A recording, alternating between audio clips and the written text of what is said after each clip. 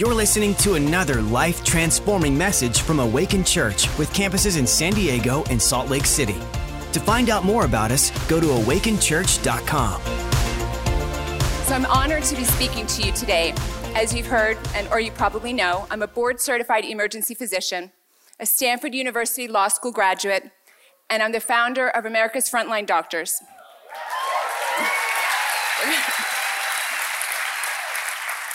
A few months ago, two very bizarre things happened to me. My governor informed me I could be sanctioned if I prescribed an ordinary, cheap, safe FDA medication, and my hospital threatened to fire me if I contradicted the World Health Organization.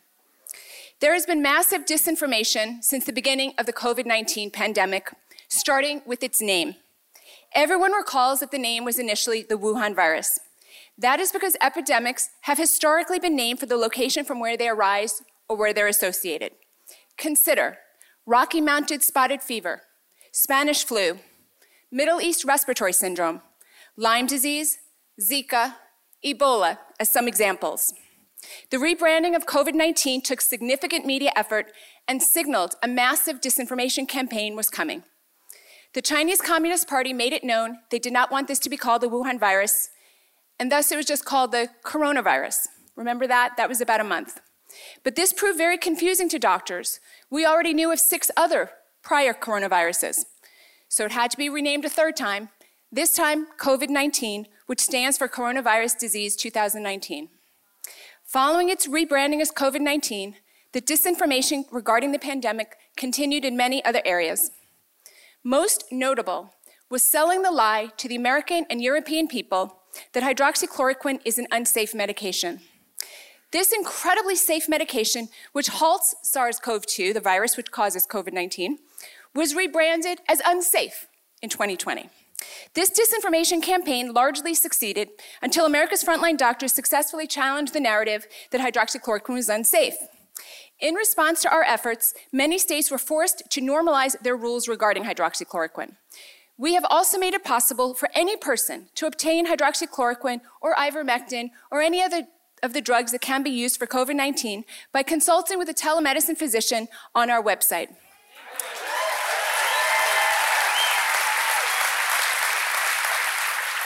I want to tell you that I really appreciate that applause because I took this as my mission, because I thought, what is the practical thing we can do, first to help human beings, and second to stop the fear? Well, how much less fear would people have if they knew there was a bottle in the medicine cabinet that they could turn to if they needed it?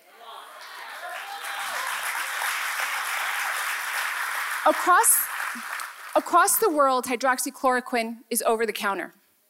You can buy it in Indonesia, you can buy it in South America, you can buy it in Africa. You just can't buy it in, let's say, Minnesota or San Diego. So we came forward to speak about the fact that there was early treatment that worked, and I'm here today for a similar reason. I did not think it was bold to stand before the American people at the steps of the Supreme Court to say that a drug that has been used hundreds of billions of times by everyone, from newborns to the very elderly, for decades, all over the world, was safe. I did not think that was a bold statement. Likewise, I do not think it is bold to stand before the American people and declare that an investigational agent that did not exist 6 months ago, the experimental vaccines, should not yet be considered safe. I think this is self-evident.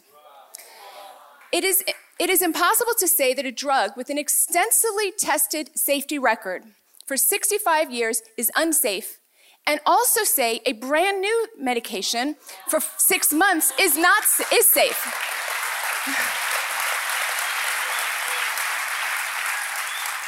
This is massive disinformation, and to understand just how important a tool scientific disinformation is in causing a particular political result, I have to reference Nazism.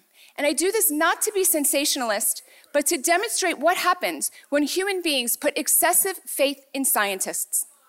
Human freedom is in even more jeopardy than 1940, in my opinion, because evildoers' most enduring weapon is propaganda. And unlike 1940, today propaganda has swept the entire globe. Now, it is very underappreciated that the Nazis relied heavily upon science. the Kaiser Wilhelm Institute for Human Genetics and Eugenics supplied the Nazis with scientific support for sterilization, racial hygiene, brain biopsies of marginalized persons, those with epilepsy or learning disability or retardation were marginalized, and a brain biopsy is otherwise known as murder. Horrific twin studies and the Nuremberg Law, which proved scientifically that there is a Jewish race. Using doctors, geneticists, psychiatrists, and anthropologists, the Nazis sterilized, annihilated, and euthanized millions in the name of public health and for the greater good. Now, it so happens that the director of KWI was widely considered not to be political, not to be anti-Semitic. He was typically described as simply being enthusiastic about science, and in fact, he himself was a Nobel Prize-winning scientist. After the war, he defended himself by saying that the science was apolitical, and therefore the Nazi science must not have been real science, but it was pseudoscience. Conveniently, today's scientists say, yes, true, that must have been pseudoscience, unlike today's truthful science. But is that true? At the time of the Nazi science, Mengele corresponded with KWI in the very precise language of medicine. The publications themselves used scientific methodologies and speech. And even 40 years later, it was said that the scientific value of these experiments was not tainted by being carried out on murder victims. In other words, it looked, sounded, and acted like real science to all the people involved. It is revisionist history to later call it pseudoscience. Now, this hyper-reliance on scientists, even those considered apolitical, is happening today during COVID-19. Now, this may sound strange coming from a person who knows herself to be a scientist. I trained to be a physician at my father's knee. I accompanied him frequently to the hospitals and the nursing homes. We had an office in our home where my father saw patients in the evening, and my mother managed his practice. I graduated medical school when I was only 23.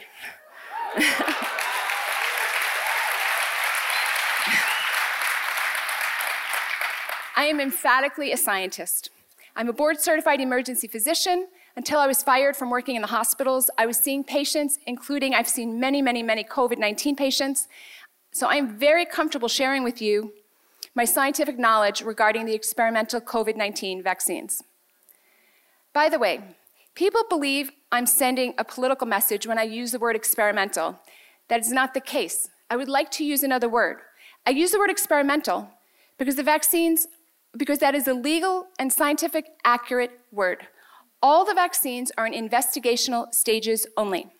The trials will not be completed until October 27, 2022 for Moderna and January 31, 2023 for Pfizer.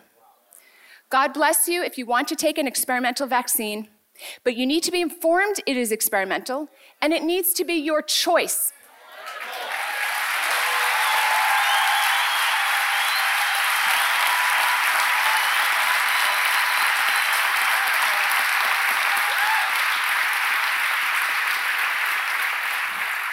Second, the vaccine candidates are being dispensed under an emergency use authorization only. The only way they could be rolled out this quickly, prior to the normal years of slow and steady research and observation, was by calling it an emergency, and one of the components of being an emergency is that there is no other effective treatment.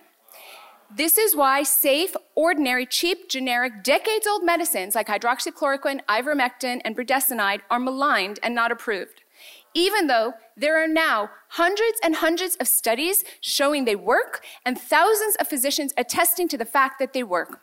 Acknowledging these cheap, safe medicines work would derail the gravy train. The next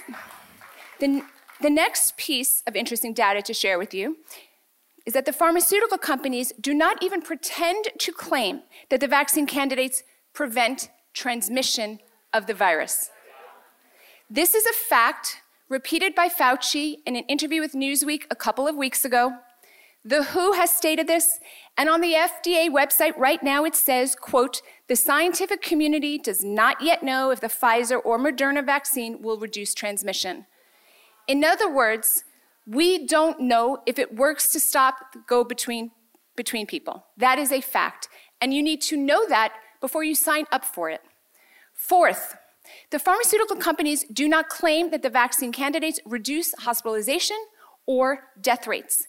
In fact, the vaccine protocols did not even measure if the vaccines prevented serious disease or death. The vaccines were approved for emergency use based only upon less symptoms. The data on whether they reduce hospitalization or death will take months to years to be collected and published. Again, God bless you if you want to take an experimental vaccine. But right now, the verdict is still unknown if any of the experimental vaccines are going to personally help you. And as crazy as the words I'm saying sound, on a human level, I understand why people want to take the vaccines. I will share with you that my parents took the vaccine. It was not my decision, it is their decision. But it is stunning to me because the people who want to take the vaccine presumably are doing it because they think that they're going to be saved from death or they're going to be saved from hospitalization. But we don't yet know that that's the case. It was not the endpoint to call the trials effective. The endpoint was simply less symptoms. The fifth piece of data to share with you is that the vaccine candidates were called effective based upon extraordinarily tiny numbers of persons who got symptomatic in the placebo group versus the treatment group. Wait until I tell you how few numbers there are. Moderna, based upon 53 people. Pfizer, 32. Johnson & Johnson, 77. When you hear reports of thousands of people in the studies, without getting too technical into the weeds, it's not exactly true. While thousands of people were enrolled and received either the placebo or medication shot, it was determined effective based upon the extraordinarily tiny number of persons who became symptomatic. You need to know that. The last piece of data is the newest we have discovered, and that is from the VAERS, which is a decade-old government database of adverse vaccine events. VAERS is the acronym for Vaccine Adverse Events Reporting System. It was set up in the mid-'80s. All potential adverse vaccine reactions are supposed to be reported here. It is the best early warning system that we have, although we already know from prior studies that less than 1% of adverse events are actually reported. Like other vaccines, COVID-19 reactions are posted here. What does VAERS have to say? As of about 3 days ago when I last checked, there have been 533 deaths temporarily associated with the experimental vaccines out of about 40 million dosages. Again, I am not saying that the vaccines are causing the death. I'm saying that in the best system we have is if a person dies and they took the vaccine within a time frame close to that, a doctor who thinks it could possibly be related enters that information into the VAERS database. That process has happened 533 times since we started the COVID vaccines out of 40 million dosages. For comparison's sake, there have been 23 deaths associated in time with the influenza vaccines out of 150 million dosages. Correlation does not prove causation. This is not ironclad proof that the deaths are caused by the vaccines. But it is the best early warning we have, and the COVID-19 experimental vaccines are 100 times more related to death than influenza vaccines. What is even more concerning is that no one is talking about this. Have anybody here heard of this? I cannot find this information published anywhere. The only people I know who are discussing this are a few scientists here or there who go into the VAERS database. Where are the scientists and where are the journalists?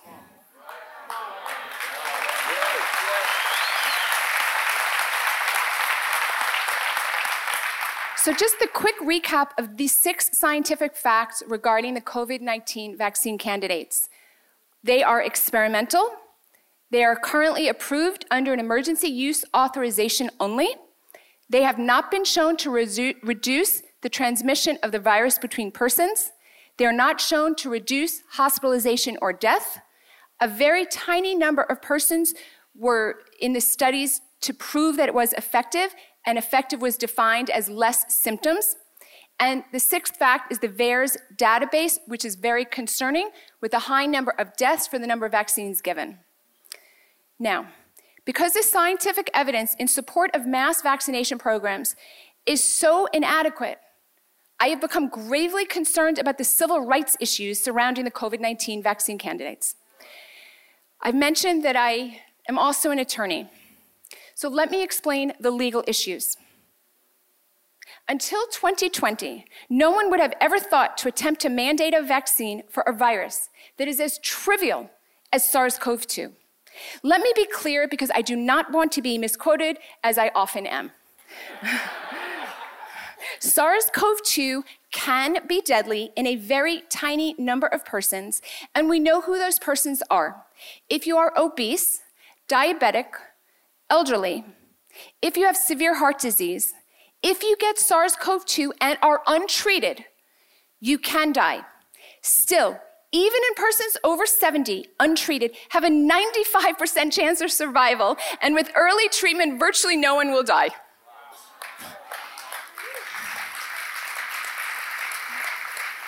There is no legal precedent for mandating a treatment for something as universally non-lethal as this. Except now, due to being pummeled by experts into cowering in fear for a year, we suddenly find ourselves in a situation where being forced to take a medication against our will seems more likely every day, every hour. And by forced, let me be clear, it is being forced if a person is coerced or put under pressure. The definition of forced is not only if you are tied down with a gun to your head. This is not my opinion. The legal definition of being forced in terms of medical experimentation originated with the Nuremberg Code and is as follows. The voluntary consent of the human being is absolutely essential. This means that the person involved should have legal capacity to give consent, should be so situated as to be able to exercise a free power of choice without the intervention of any element of force, fraud, deceit, duress, overreaching, or other ulterior form of constraint or coercion. Being forced includes having your employment and paycheck threatened, and I would argue includes being blocked from participating in normal society.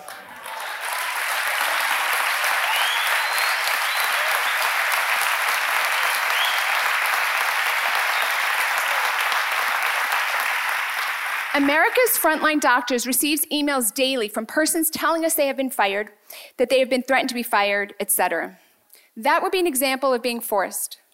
When the majority decides that you must comply with a medication, the only thing that will save our society is our understanding of civil rights and human rights. This is the legal crisis we face.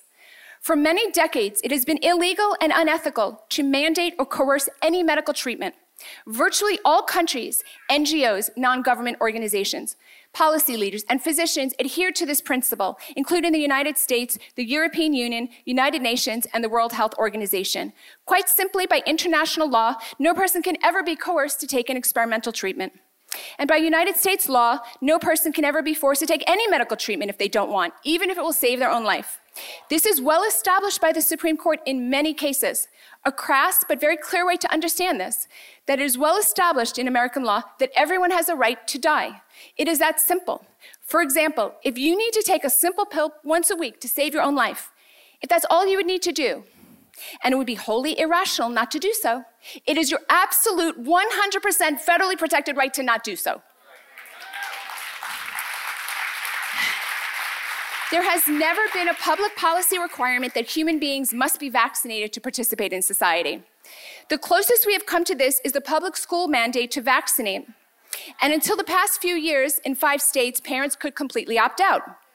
Even within this system, there has never been a mandate for adults. Adults can choose yes or no to comply with their physician's voluntary recommendation. And then welcome to 2020.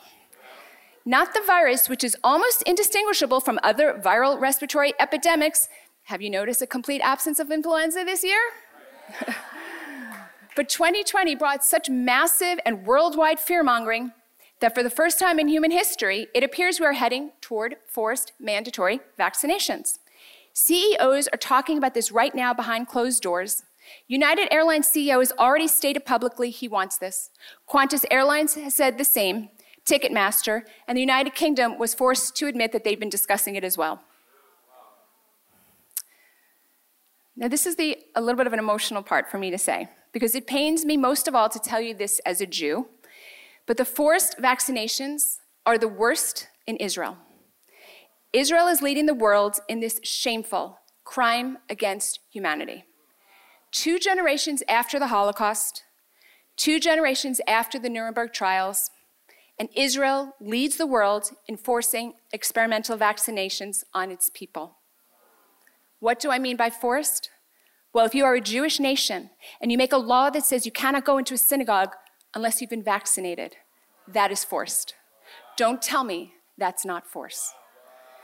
If you are Israel and you paid higher than market prices to obtain millions of dosages first, and then in exchange for getting the dosages first, you agree to supply Pfizer with data on safety and effectiveness, and then to get this data, you created an infrastructure that forces your citizens to comply. Then you plan to build a factory in Israel to supply the world with a vaccine that you hope to convince people perhaps that they need annually. But actually, it seems that no one really needs the vaccine, because the virus is trivial to almost everyone, and there are cheap, safe drugs that work. Then I say we are living in a world that is no longer listening to science, no longer cares about morality, and is indifferent to eternal truths. And may I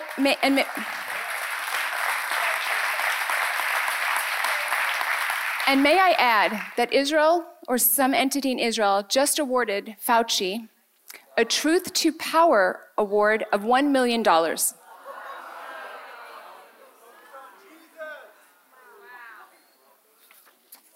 I just say this with so much sadness in my heart. As a person, I've been to Israel a dozen times. I've studied in Israel. The eternal truth is that every person is a sovereign, independent soul with free will.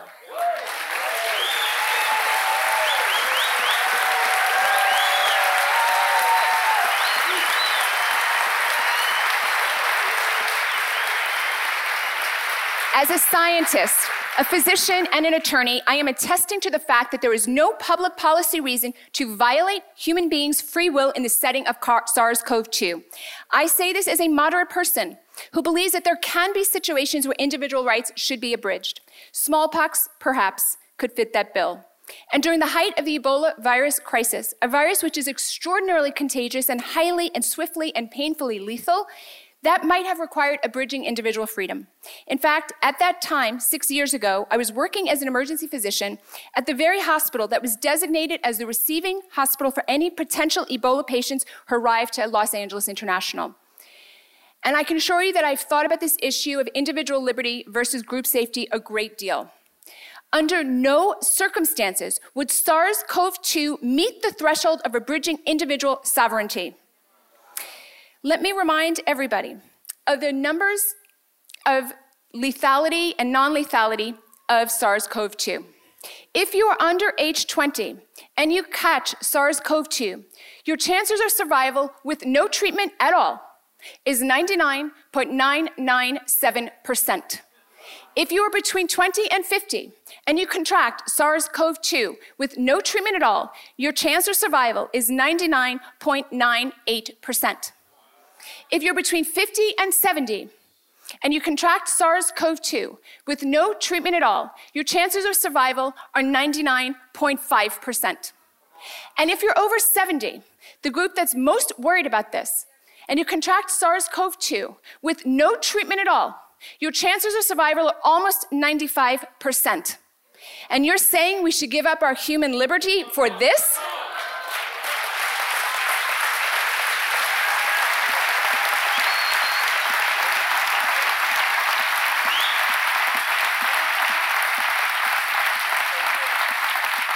This is why I am here. As I opened, believing Christians are the only sizable force remaining on the planet that can stop this.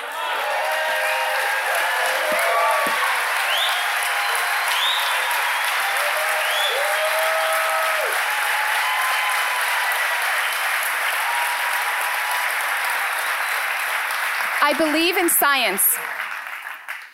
I believe in science, but I urge you, with all of the initials listed after my name, and with all of the diplomas I've painstakingly earned, when a scientist tells you that science is in conflict with the truth according to God, tell the scientist to keep searching. True science has never and never will fail to accord with Torah. Beliefs considered irrefutable, except for the fact that they conflicted with the Bible, have always in the end given way. This has been proven over and over again. For example, centuries-old, universally accepted practices of idolatry, human sacrifice, eugenics, and evolution have given way to monotheism, sanctity of human life, and the Big Bang Theory, which is as close to scientific proof of creation as science can ever deliver. So, when this science tells you does not accord with the Torah, as they are telling you now, tell the scientists to go back to the drawing board. And when the propagandists fill you with fear, tell them you reject their words. If you are the type of person who wants to know as much scientific truth as possible, watch the videos and read the papers found at americasfrontlinedoctors.com. You will learn that COVID-19 is a trivial virus in the scheme of human history. There is absolutely no reason to live in fear, and there is early and preventive treatment if you should want it. But as hard as we doctors have worked to bring you this information, doctors only play a supporting role. But if you need to be informed, by all means, get informed. But whether you know 1 fact or 100 regarding the coronavirus, your scientific understanding is ultimately irrelevant. Whether educated or ignorant, you know that God has mandated human beings are free, sovereign beings, and you must never comply with people who impose otherwise. Never.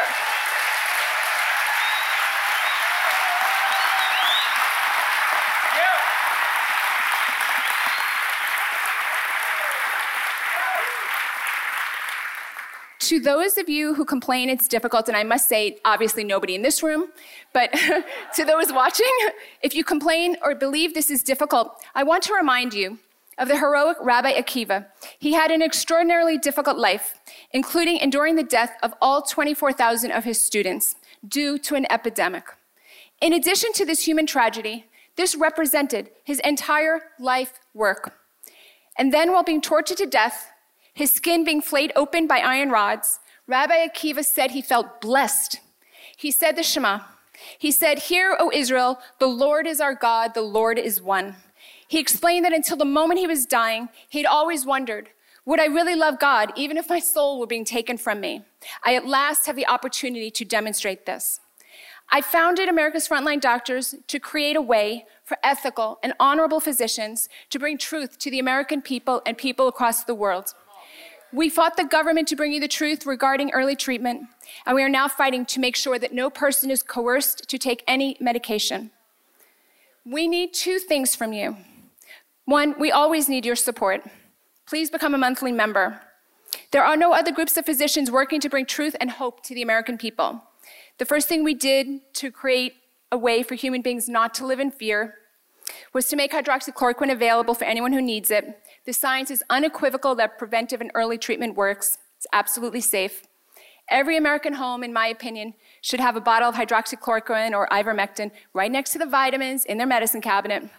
So if you sign up at our website, you can get an appointment with a telemedicine physician, get the medications before you need them. I'd like to say, because I was contacted by a reporter a couple of weeks ago who more than insinuated, she flat out said that I was doing this for the money. Let me set the record straight. I advocated for 3 months to make hydroxychloroquine over the counter. I wanted this to be taken out of the hands of doctors.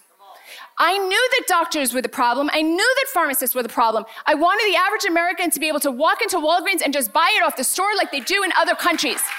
I tried hard. I was at the White House several times. I met with everybody I could. I could not make that happen. So I did the next best thing, which is find doctors who understand it works, pharmacists who won't interfere with it. That's what I've done. So my answer to journalists who want to ask me if I've done this for money, I worked very hard to do this for free for people.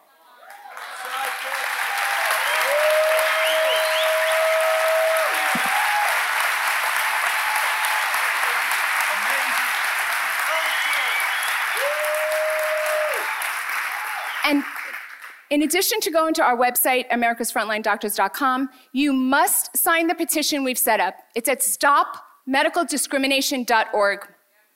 This will help us in our fight to ensure no American will ever be coerced into taking an experimental medication.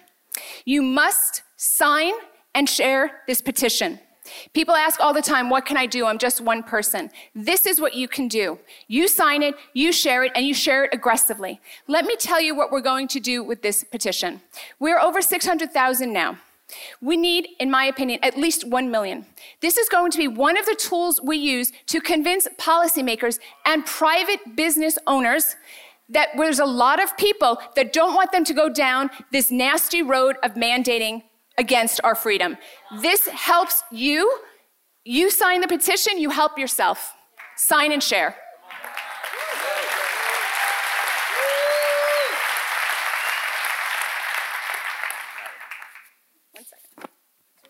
I just want to close by saying that you should never believe that you must follow tyrannical orders. You do not. The previous speaker who spoke of his business, I'm so proud. I love hearing stories like that. Love it. We need you to come to Los Angeles and get them inspired. We have tried so hard. You do not need to close your business. You do not need to wear a mask.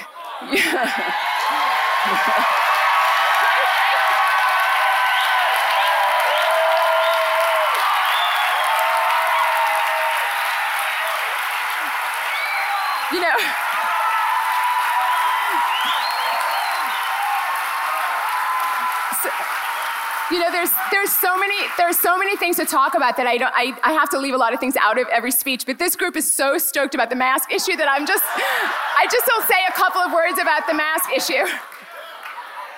Okay, so here are some facts, because who I am is a person that's all about the facts. Okay, so does anybody in this room of brilliant, educated people know how big the SARS-CoV-2 virus is? What? 0.0125 what? Okay, we have like a winner in the house. That's amazing. So the virus is infinitesimally small, 0.1 micron in size, which is 1/1000th the size of a hair. Now, does anybody want to guess what the pore size is in the surgical mask?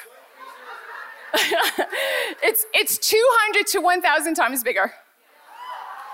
So it's kind of like throwing sand in a chain link fence. Right?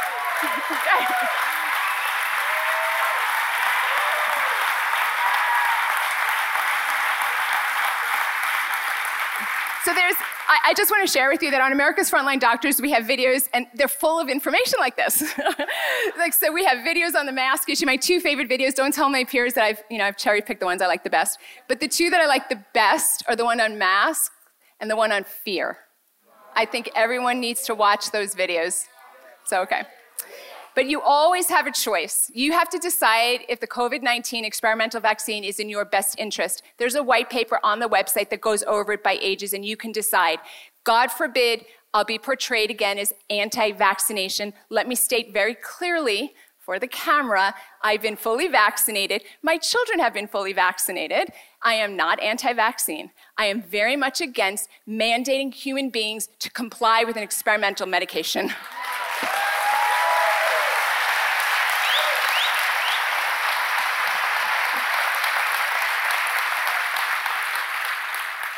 And in keeping, everyone has the choice to live as a free human being. In keeping with God's plan for me to be a free human being, I've turned my life upside down to speak the truth. And I'm so honored to stand with Pastor Jurgen and Leanne today.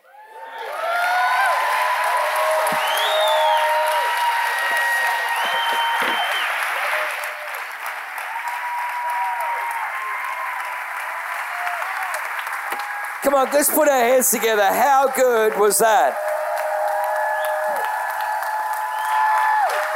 Come on, we can do better than that. Come on, come on. What a courageous lady. Hallelujah. How many people are keen for us to have just a little bit of question and answer time? Fantastic. So Pastor Leanne and I, we're going to sit down with Dr. Gold. and we're going to have some question and answers. And I want you to grab a seat. And if there's anything that we don't cover, I want you to... Can you stand up, Sam?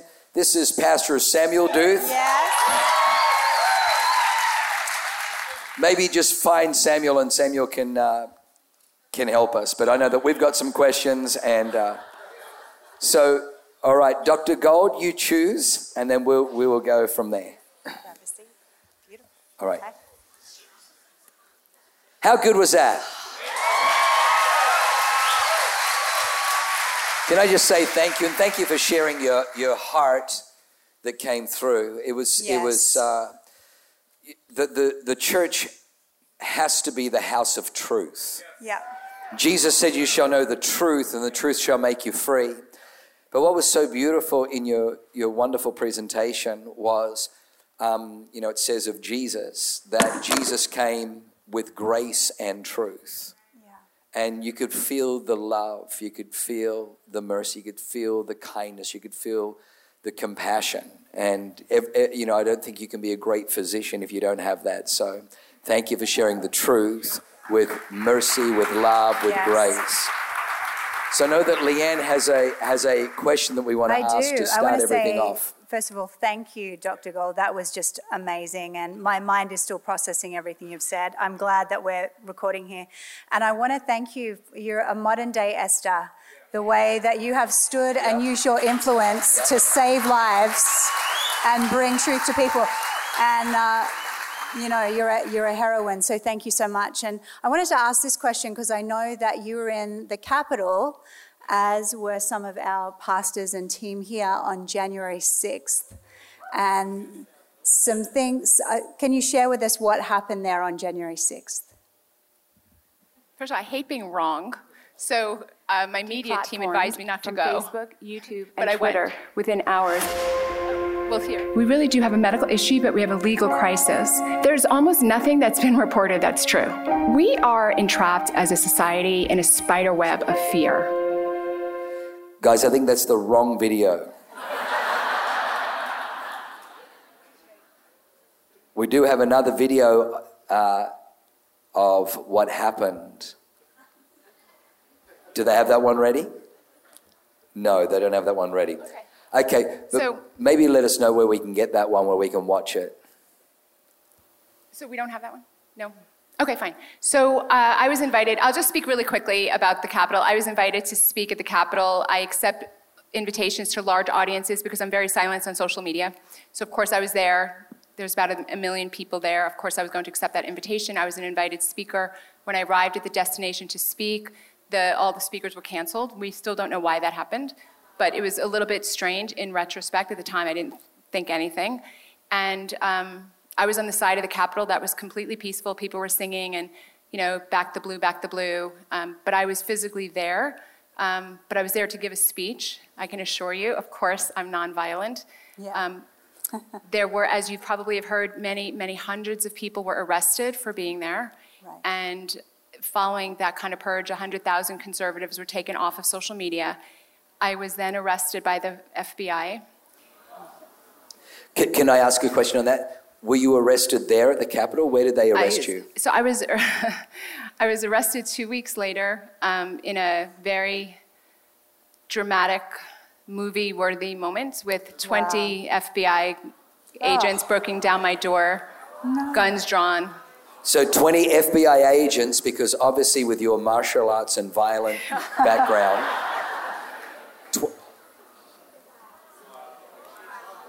That must have been traumatizing. It was terrible. It was terrible. Yeah. I was arrested. My communications director was also arrested. We were taken to jail, handcuffed, shackled, orange. I might be the only doctor lawyer who's been arrested by the FBI. Possible. I don't know. It was not pleasant. On the other hand, I weep really genuinely, really more for my country than for me. It's not possible that someone like me could be arrested by 20 FBI agents with guns drawn aimed at me, and this is the same country that you wanted to emigrate to. Wow. I just can't even get over that. 20 FBI agents with their guns drawn Broke down my door. Broke down the door, medical doctor, speaking the truth, go to the Capitol to make a speech, and you're deemed as a threat. So when you understand I'm speaking from my heart when I say that believing Christians are really the bulwark that is going to save our country, or we're going to collapse as a country. Wow, wow.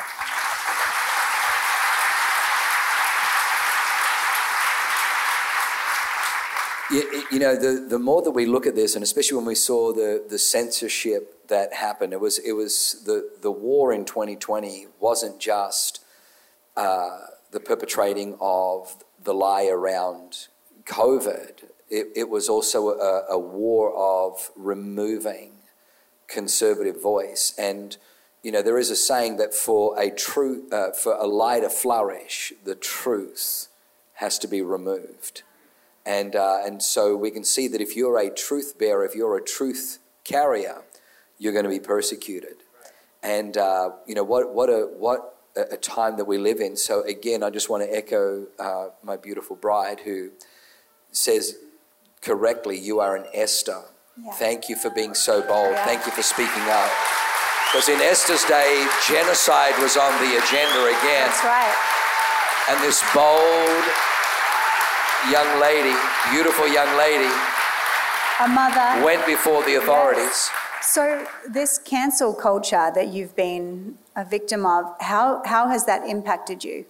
Obviously, you lost your job as a practicing doctor at, I think, a Los Angeles emergency room. Yeah. You know, I want to encourage everybody that really everybody should walk as close to the truth of who they are as possible. And all the time you spend not being as close to your true authentic self is really just a waste, because your true authentic self is going to come out no matter what. Good. So there were a lot of negative things that happened, but really overwhelmingly it's been positive. Wow. Right? Great. Because I'm speaking truth. Right. And I'm speaking unique truth. You know, one of the reasons I'm so passionate on this subject is I want everybody to understand, like me, if somebody said to you, Tylenol does not help your headache, or water does not help you when you're thirsty, what would you say?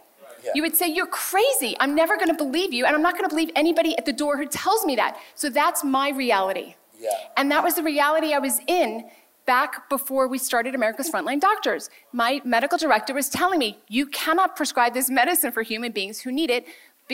And I'm like, this is insane. This is insane. Yeah. So in many ways, my life has gotten better. But if you think that the cancel culture isn't real, I'm sure in this audience you understand it's real. But never did I think that scientists or doctors talking about medicine would be silenced. Wow. It's insane. I want to answer your question, though. Like, I am so disturbed by this cancel culture because I saw this threat coming 10 to 15 years ago with the lack of free speech. So I wrote a little book earlier this year when all this happened to me, and it's called I Do Not Consent, My Fight Against Medical Cancel Culture.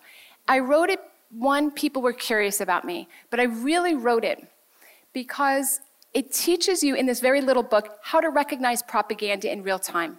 You are now living in a time when you actually can't believe the overwhelming majority of what you hear. And we also are being pummeled with information all the time because of all the social media and 24/7 news cycle, right?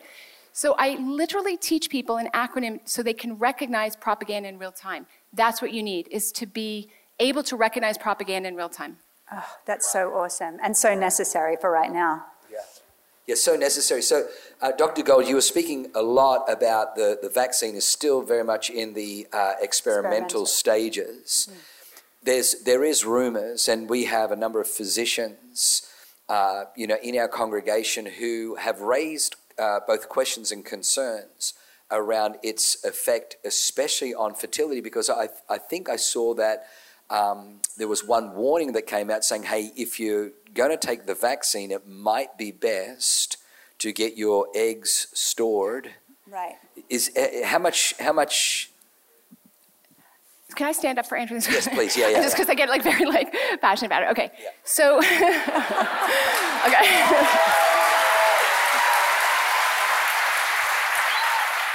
Okay, so I only speak in fact, so let me start at the beginning so you understand the science. Back, I think it was around August, there was a woman who was about 5 months pregnant who came down with COVID-19. And there was a case report on her situation. So she went into the hospital, she went into the ER, and she wasn't sick enough to be hospitalized, so she was sent home because back then they said, oh, there's nothing you can do. Another lie. So 2 days later, she comes back in, and she happened to get really, really sick, and she got admitted into the hospital. Ultimately, she survived, but of course, she ended up losing the pregnancy. So because she had COVID mid-pregnancy, lost the pregnancy, they did every study in the world you can think of to do. They autopsied and studied everything. So the only thing that was found to be abnormal was that the syncytial trophoblast layer of the placenta, which is the layer closest to the mother's side, had been extraordinarily inflamed.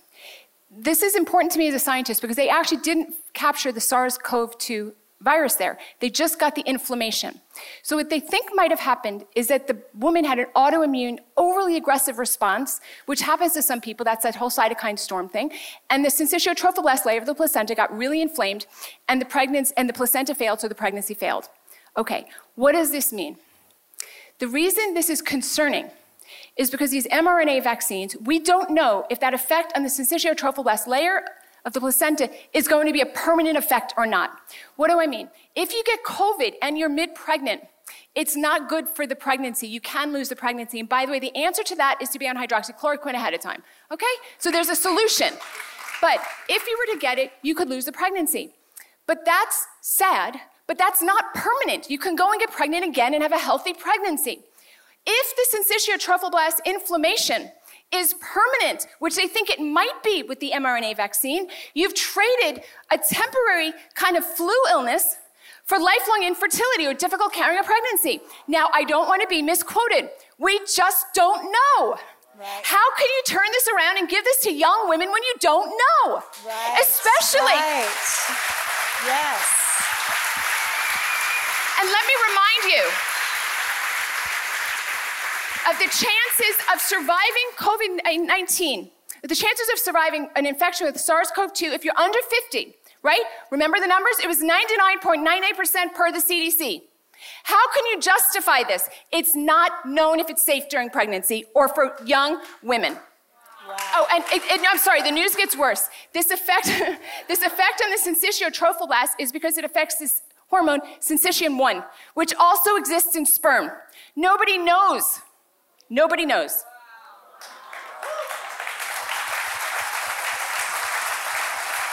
So again, people can go onto the America's Frontline Doctors website and order hydroxychloroquine. So the number one question I was asked when all this happened was, how can I get my hands on this stuff? And by the way, the number of congressmen and judges that called me, okay? I don't like the disparity. I don't like the fact that like the average Joe can't get it, but you know, if you're a king, you can get it. I didn't like that. So we set up on our website, you can consult with a telemedicine physician. Now, we ask you to be patient because the demand is overwhelming. Sure. So if you have symptoms, you will be seen sooner. If you don't have symptoms and you want it prophylactically, which I encourage people to do, just be a little bit patient, you will be seen. Yes. So good, thank you. We do have that video. Oh, good. Can this we is show my your FBI video? experience. There we go. Should we move out of the way? Oh, it's not ready yet. Oh, gosh. It's like a bad movie. All right. Okay, well, let me... We're going to love it when we see it. Yeah, I think by the time... I mean, we're building expectation. Yes. Anticipation. So pumped. Sorry. The atmosphere is palpable. Well, you made a powerful statement, and you saw because you probably wouldn't have picked this up from me. You probably see me as quite angelic, but so very rebellious. So very, very few masks. We weren't meant to be open. We decided we were going to open without social distancing. We did a number of things. We got polar ionization units in the air conditioning. We have temperature checks that screen as people come in. Everything is clean for, in between every service. But from all of our research, we had not seen, and because we have a much younger congregation, we just didn't see the data to go to the place where we were going to keep church locked down, keep church shut down, have ridiculous social distancing and mandatory mask wearing, especially the research that we'd seen. I saw, I think it might have been the head of the UK Medical Journal. She came out and she said that trying to stop COVID with a mask was equivalent to trying to stop mosquitoes with a sheep gate. And she was from Ireland, so it makes sense there. And so we had a number of citations from the county health. They even had me in a 2-hour meeting, getting me to make all these guarantees, and then went and kind of betrayed me straight to the media and did a hit piece on Awaken Church, which has only helped us because... That's right. It's kind of like the best way to get the word out. Yeah. So I know that a lot of people here don't wear masks, but are around people who are very, very fearful. Can you just maybe speak into that a little bit? Like, what is one of the best ways that we can, because the truth sets people free, how can we help educate the people that we work with, or maybe the people who are fearful to come into coffee shops and restaurants when there's no mask? I think the answer is you can't attack this problem head on. It's really an emotional question. People are wondering, it's an existential question. Am I going to be okay? Am I going to be safe, right? So you actually can't really answer that question. The problem is that we put the mask as the proxy for that kind of existential question, which is why I don't really advocate hitting it head on. Now, what you can give people some facts, like, the mosquito at a chain link fence, throwing sand at a chain link fence, you can do that. But what I try to do, if somebody's very, very anxious, I actually think they should be on hydroxychloroquine prophylactically. The dose is so low, it's once a week. And so if you have a genuine hyper-anxious person, it's easy and it's safe. And that would bring it down. But the problem is you'll discover it's not the facts that people need. Because when I offer this to people, nothing changes in their response to you. So I now take a different approach, which is your fear is your issue. I've got constitutional rights. So good. So good. Was that David Chittick that just stood up first up there? See this young man here with the hat on? His name is David Chittick. He owns a coffee shop, and they've death threatened him, everything, and he stays open. He's one of the first, and he's kind of inspired a whole bunch of restaurants to stay open. We're proud of David Chittick. The Coffee Co. Best coffee in Escondido. So proud of you. Well, guess what? I think the video is ready to go. Let's try it on the third time. Let's watch the video. Roll the tape. What if you were a frontline doctor who tried to warn her country that we are all being lied to and that people don't have to die? What if you were censored and silenced, threatened and fired, but you refused to give up and you delivered the truth that we're all being lied to and people don't have to die? What if you were invited to the Capitol to speak to 1 million Americans and at the last moment you were silenced yet again?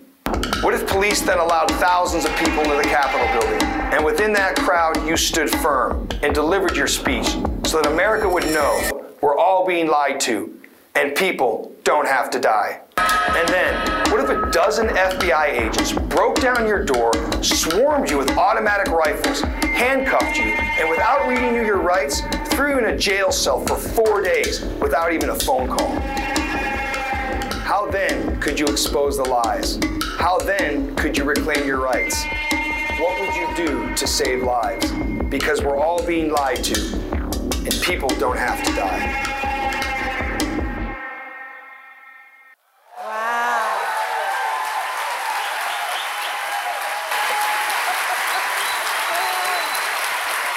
Wow. People don't have to die. You're in jail for 4 days. I was so fortunate that I was not in jail for 4 days, but John Strand, who's right there, my communications director, he was in for 3 nights and 4 days. Wow. Like Lazarus, but you came out alive. Come on. Come on. Yes.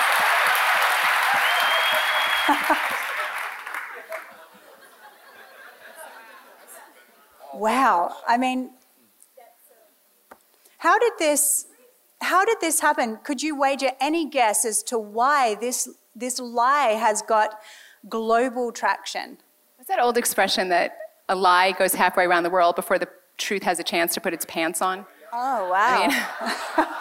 I have to say, on a serious note, I'm so distressed about Israel, right? Because Israel was founded on the ashes of the Holocaust. And they're pushing aggressively to do this experimental vaccine, and they're doing it, I think it's financial, right? They're building Pfizer's building a plant there. They're submitting all their citizens' information as like kind of a large medical trial. I don't mind if people volunteer for that sort of thing. Israel's actually a very good laboratory for that because they've got like a very organized healthcare system. So I understand why Pfizer wanted to do it. What I don't understand is why Israel agreed. You know, I have friends who live in Israel and they are hounded regularly to get the vaccines. It's more than 75% of their people have had one shot already. So the problem is, which I didn't even have time to mention, I think you had asked me about pathogenic priming. So the big fear that America's Frontline Doctors has with the experimental COVID-19 vaccines is this thing called pathogenic priming. Also, its proper name is antibody-dependent enhancement, or ADE. I know those are really big sciencey words, but what I really want to emphasize is that they're not fringe. This is a well-established scientific concept. It has its own Wikipedia page. Antibody-dependent enhancement, what is that? What it is if you get the vaccine, you do fine. You get the second dose, you do fine. Then if you're exposed to the virus naturally, the scientists say in the wild, you collapse from a severe, sudden cytokine storm. Why are we at America's Frontline Doctors so concerned about this? Because prior coronavirus vaccine attempts all had this problem. SARS-CoV-1 was an epidemic in 2002. They started working on a vaccine. I think around 2005, they developed a vaccine. They gave it to cats. They gave the vaccine, they did fine. Later they exposed, I think it was cats, it might have been ferrets, to the virus in the wild. They died. This is why SARS-CoV-1, which is 78% identical to SARS-CoV-2, the vaccine was never released because of this antibody-dependent enhancement. Similar viruses similar to coronavirus, such as dengue fever, had this exact same problem. MERS, they also couldn't develop it. This is a known problem with respiratory RNA viruses. So this is why we're concerned. Again, I'm misquoted a lot. I hope the vaccine works. I hope it's safe and effective. But this question of antibody-dependent enhancement or pathogenic priming has not been ruled out. I don't think I explained what it is exactly. Instead of the body getting what we call neutralizing antibodies in response to the vaccine, instead of those good neutralizing ones, the body makes something different called binding antibodies. And those binding antibodies kind of invite the virus in, and you get very sick very quickly. My other big concern about this as a scientist is it's going to be very difficult for scientists to know if this is from the vaccine or not. And I'm really concerned that the deaths that we're seeing in VAERS are actually that. I don't know that it's that. Again, I don't want to be misquoted. What I'm saying is it's very difficult. It looks very similar. So in other words, we have to do the vaccine as we've done it in the past. We have to wait. We have to have trials. We have to have small numbers of people. We have to have people studied and observed, and the numbers good. And you take a bunch of years, and you come to a conclusion. And in the meanwhile, we've got safe and effective medicines. Yes. Wow. Yeah. Dr. Gold, I have heard, and it could be a conspiracy theory, so you can debunk it here if it is, that the vaccine changes your DNA.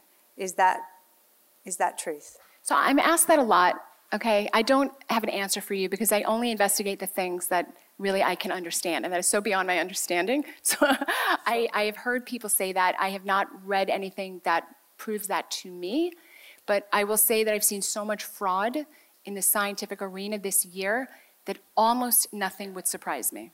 Wow, yeah. Yeah, go ahead. Just so that you know, what we're going to do to finish shortly is we are actually going to have the altars open and our prayer team praying for anybody that is maybe fearful or anxious, that maybe is stressed or distressed, especially because it's been very evident. I think, anybody that loves the truth has felt in their spirit an unsettledness, like, man, I just don't feel like everything we're being told is the truth. So even on that, Dr. Gold, we keep hearing, and I keep hearing again and again from both medical folks in our congregation and then as I travel, as well as from people who have lost loved ones who said that, their loved one died of cancer or just a few days ago had a heart attack. but on the death certificate it says COVID, which is adding or inflating the numbers. And then I know that there was a report that came out on the CDC website that said it's probably only 6% of the actual deaths due to COVID. The other 94%, these people died with COVID or of other things. Is that true? I think again, to be super accurate, I think the answer is tricky and complicated. It depends the way you think of it. I think the cleanest way to think of SARS-CoV-2, which is the virus that could progress to COVID-19, is it's a trivial illness unless you're already very frail. So that's the best way to understand it. It is true that only 6% of the deaths were in people who didn't have multiple comorbid conditions. I saw this all the time as an ER physician. Who did badly? You'd have an obese diabetic who is like a dialysis patient. That person was going to do badly. The other group of people that did terribly were nursing home patients. I mean, I was watching this, before this became political, before I jumped into it, I was watching every day the coronavirus task force meetings, and what they did with the nursing homes was horrific. They were, I can't even discuss it. The executioner in chief is Cuomo. I mean, he just like is an executioner. So, and how, you know, I have to say, like, how the FBI comes in and takes me down, and that he's not like locked away with no key. But I want to answer your fear question. I know people are afraid. It took me a long time to realize just how afraid people were. I now have a lot more respect for it, which is why the best video on our website is the fear video. It's done by a psychiatrist. It's phenomenal. The antidote to fear, all right, is taking the steps you can take and then letting it go. It's faith, it's being smart and then having faith. So how can you be smart if you're really afraid, but more importantly, if you're really in a high-risk category, take this pill once a week and be done with it. And then you have to have faith and let go. Thanks for listening. To find out more about our locations, team, and what we do here at Awaken Church, go to awakenchurch.com.